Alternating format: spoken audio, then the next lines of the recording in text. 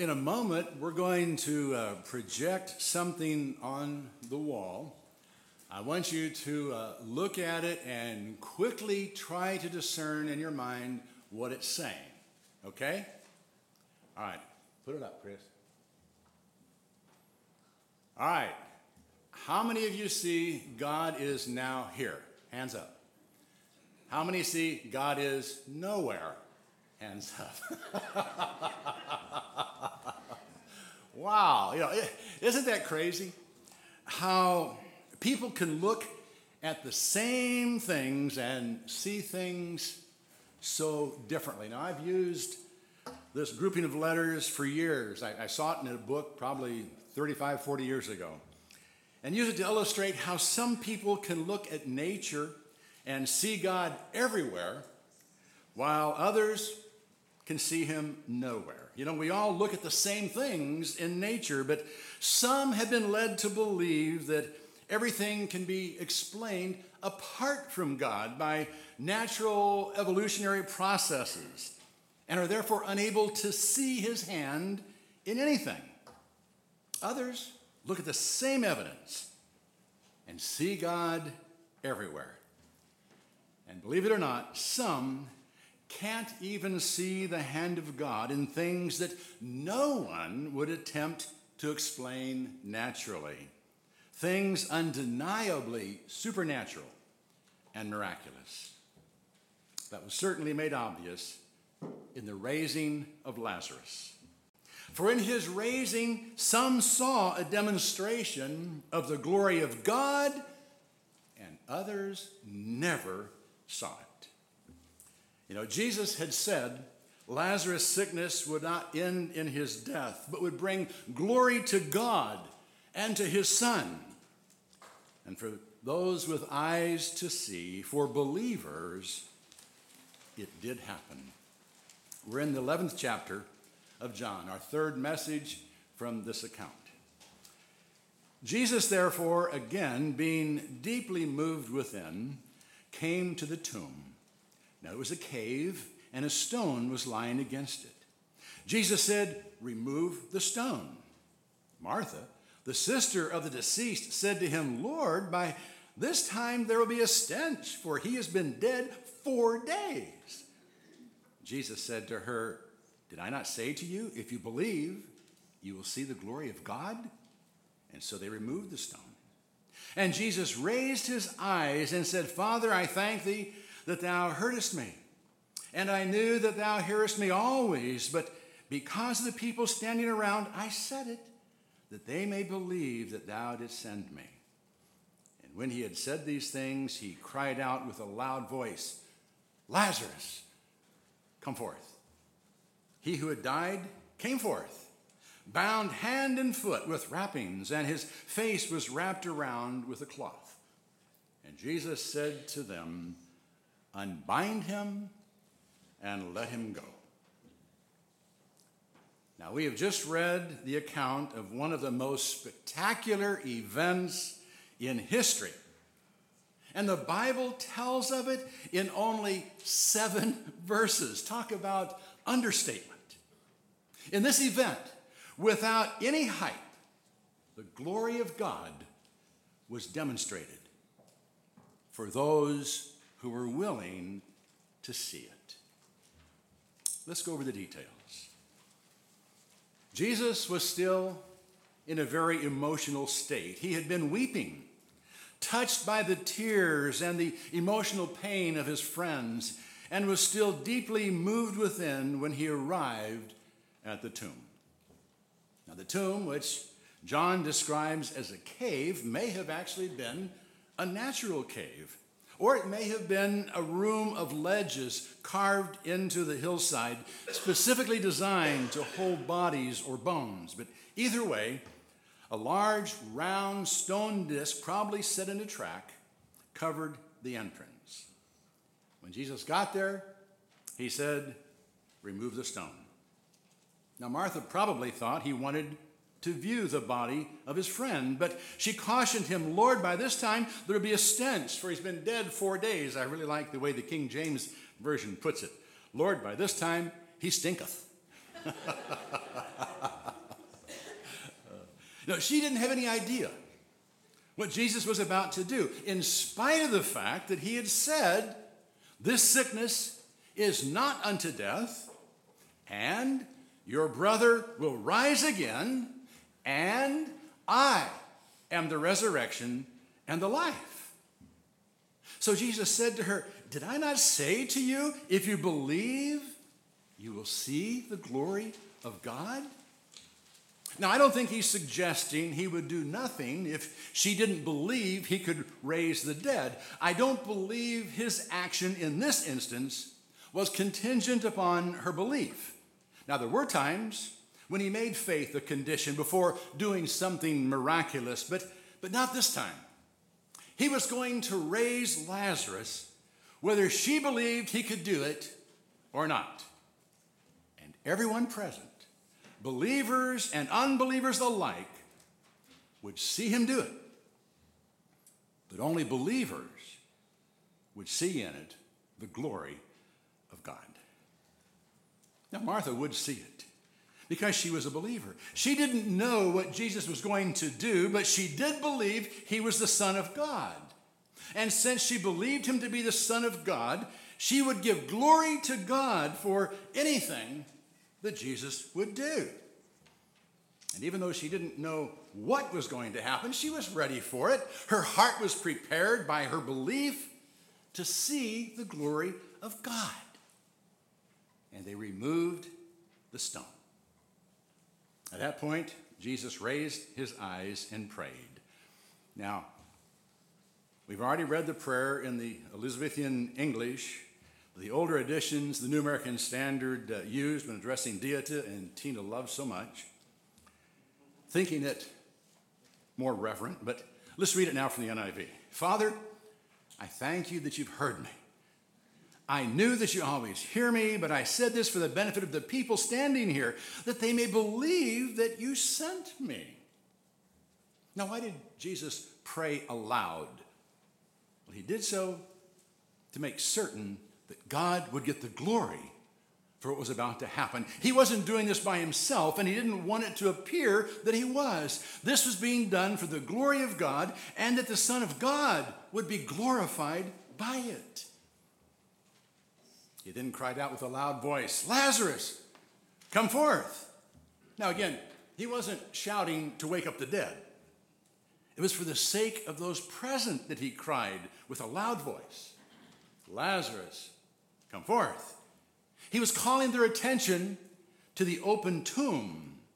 And as they looked, Lazarus came forth, still bound in his grave clothes.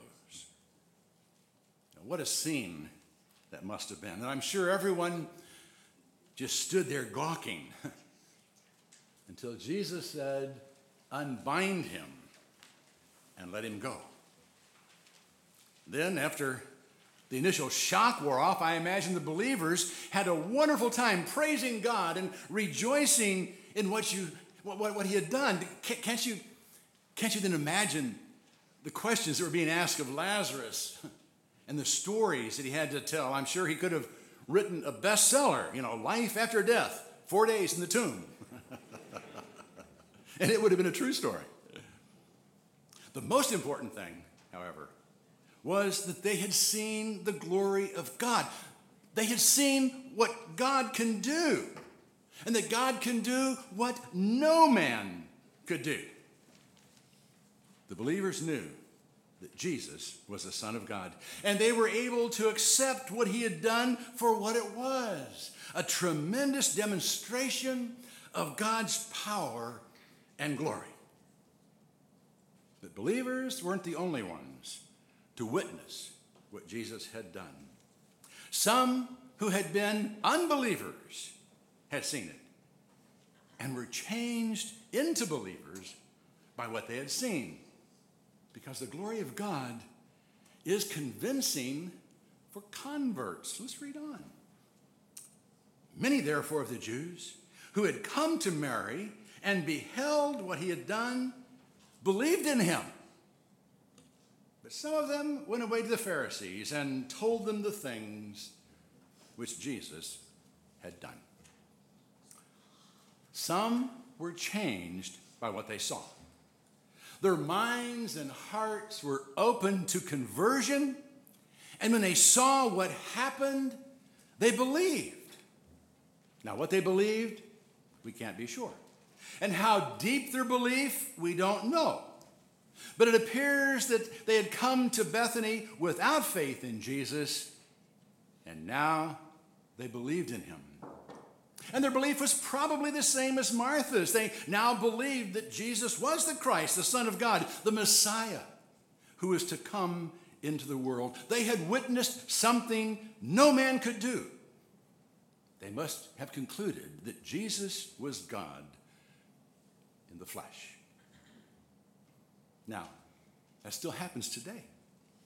Some people look around and see things that no man can do or could have done and conclude there must be a God. They give credit to God, glory to God, for what they see. And the Apostle Paul confirmed that this is not only possible, but likely if people are open to the possibility of God.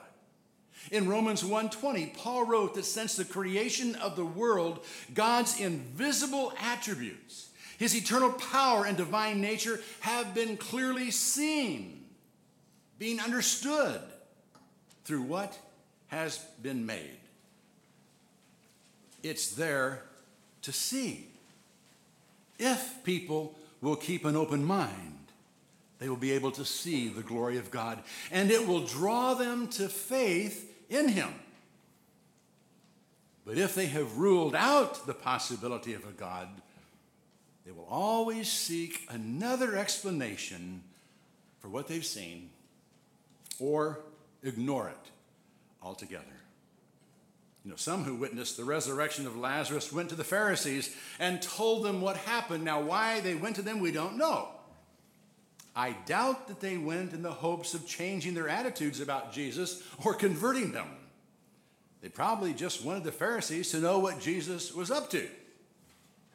What they had seen had no effect on them, and they didn't expect it to make any difference to the Pharisees. You'd think that a man coming to life after 4 days in the tomb, still wrapped in linens and maybe even smelling of decay, would have had an effect.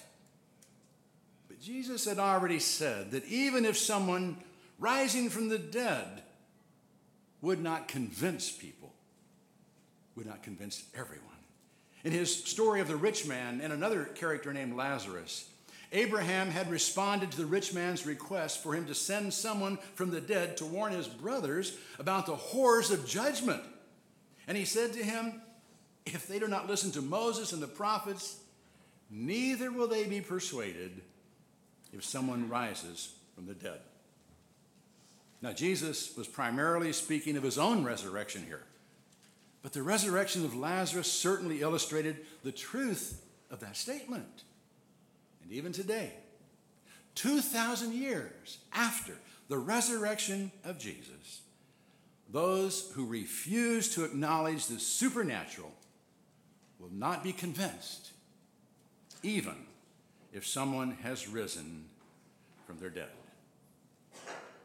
The response, however, is seldom solely an intellectual one. Most simply do not want to change, and they don't want others to change either, because the glory of God is hindered by the status quo. Therefore, the chief priests and the Pharisees convened a council and were saying, what are we doing? For this man is performing many signs. If we let him go on like this, all men will believe in him, and the Romans will come and take away both our place and our nation. But a certain one of them, Caiaphas, who was high priest that year, said to them, you know nothing at all, nor do you take into account that it is expedient for you that one man should die for the people, and that the whole nation should not perish. Now this he did not say on his own initiative, but being high priest that year, he prophesied that Jesus was going to die for the nation. And not for the nation only, but that he might also gather together into one the children of God who are scattered abroad. So from that day on, they planned together to kill him.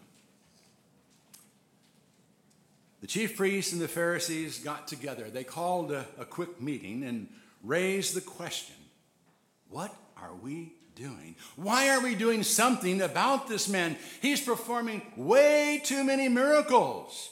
Everyone will believe in him if we don't stop him.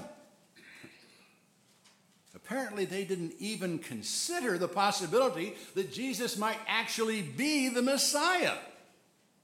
They saw his signs, but they didn't want to believe what the signs signified. Their only concern was that belief in Jesus would change the status quo. If people believed him to be the Messiah, change would be inevitable, and the changes would be huge. The Romans, fearing the messianic dreams of the Jews, would most likely clamp down on them. And the Jewish rulers would undoubtedly lose their symbolic positions and their places of authority. The Romans might even destroy the ultimate place of their authority, the temple, and with it, the Jewish nation. Ironically, by the time John recorded these events, the Romans had already destroyed the temple. Now, had the Jewish leadership accepted the spiritual kingdom that Jesus had come to establish, if they had become Christians, the Romans may have never had a reason to destroy the temple. But they didn't want to believe anything that would force them to change. And they didn't want to lose their positions of authority over others if they changed and started thinking for themselves. So Caiaphas, the high priest, took control of the meeting. And in the typical brash and condescending manner of a Sadducee, he declared that the others didn't understand the gravity of the situation, nor the obvious solution. His proposal was simple. They would sacrifice Jesus to save the nation and to keep things the way they were. Now, his plan didn't turn out exactly as he had expected, but it did fulfill God's plan. In fact, John notes that what Caiaphas said really didn't come from him, it came from God. God was speaking through his high priest, even though the priest didn't really understand what he was saying or where it would lead. He thought he could keep people from seeing the glory of God by killing Jesus. But what he actually did was set the stage for the greatest demonstration ever of God's glory, the death and resurrection of his son. And without realizing it, he had actually prophesied that through Jesus' death, the nation would soon include Gentiles. Through his death, all the children of God, Jew and Gentile alike, would be brought into one spiritual kingdom. Ultimately, Caiaphas wasn't able to keep things the way they had been. But those who want to do so in their lives and the lives of others will do everything they can to hinder the glory of God from being seen. And it's certainly amazing how far some will go to discredit God and try to keep others from seeing the hand of God in this world. Those who want to live as they choose, with no God over them, not only buy into evolutionary philosophies that elevate man to the position of God, but they do everything they can to indoctrinate the masses with their godless philosophies. And sometimes they succeed in keeping the glory of God hidden from the masses. This is something we fear that is taking place all too often in our educational system today. Jesus, therefore, no longer continued to walk publicly among the Jews, but went away from there to the country near the wilderness into a city called Ephraim, and there he stayed with the disciples. Now the Passover of the Jews was at hand, and many went up to Jerusalem out of the country before the Passover to purify themselves. Therefore, they were seeking for Jesus and were saying to one another as they stood in the temple, "What do you think? That he will not come to the feast at all?" Now, the chief priests and the Pharisees had given orders that if anyone knew where he was, he should report it, that they might seize him. The Jews wanted to kill Jesus, but it wasn't quite time for that to happen. So he left Jerusalem and traveled to Ephraim. Now, we're not 100% sure of Ephraim's location, but most scholars believe it was a village about 15 miles northeast of Jerusalem on the edge of the Judean wilderness. And if the authorities had come looking for him, he would be able to slip into the wilderness and evade them. The council's action, orders that Jesus be seized, forced him out of the public arena. Now, it did make possible a few last days alone with his disciples, but it also meant he was not as accessible to the people. The Passover was at hand. The streets of Jerusalem were filling up with pilgrims, and Jesus was the talk of the town. People were looking for him, wondering if he would come to the feast. They knew the authorities had labeled him a criminal, but they also knew that others believed him to be the Son of God. What were the masses to think? There was a lot of talk about him, but it was hard for the people to understand and discover the truth about him, Jesus. And the truth about him was basically hidden from the masses. The architects of the day's society had forced him into hiding, and they were doing everything they could to keep the people from seeing in him the glory of God. I'm afraid that is true in our day as well. You know, those who want to maintain the status quo and hold positions of influence over the masses want to keep Jesus hidden. For when the glory of God is seen in his Son, everything changes. Now, someday, every eye will see the glory of God. But until then, it will remain hidden from the masses, and only those who diligently seek after Jesus will see it. So are you willing to risk having to make big changes in your life? Is seeing the glory of God in his Son worth the cost to you? If it is, it's there to see. The glory of God can be seen in nature. What do you see in a sunrise and a sunset, in the clouds and the storms and the lightning and the thunder? Do you see the glory of God? Or do you see Mother Nature, whatever she is? The glory of God can be seen in the Word of God. Do you read it?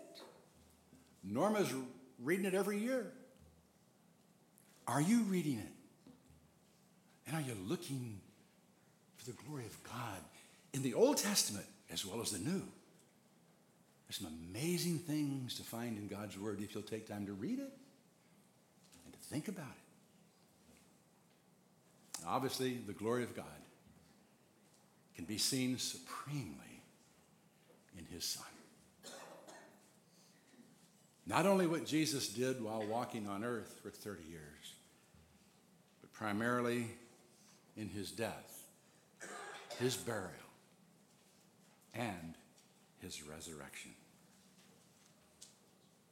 You know, only in his coming again will there be a greater demonstration of the glory of God.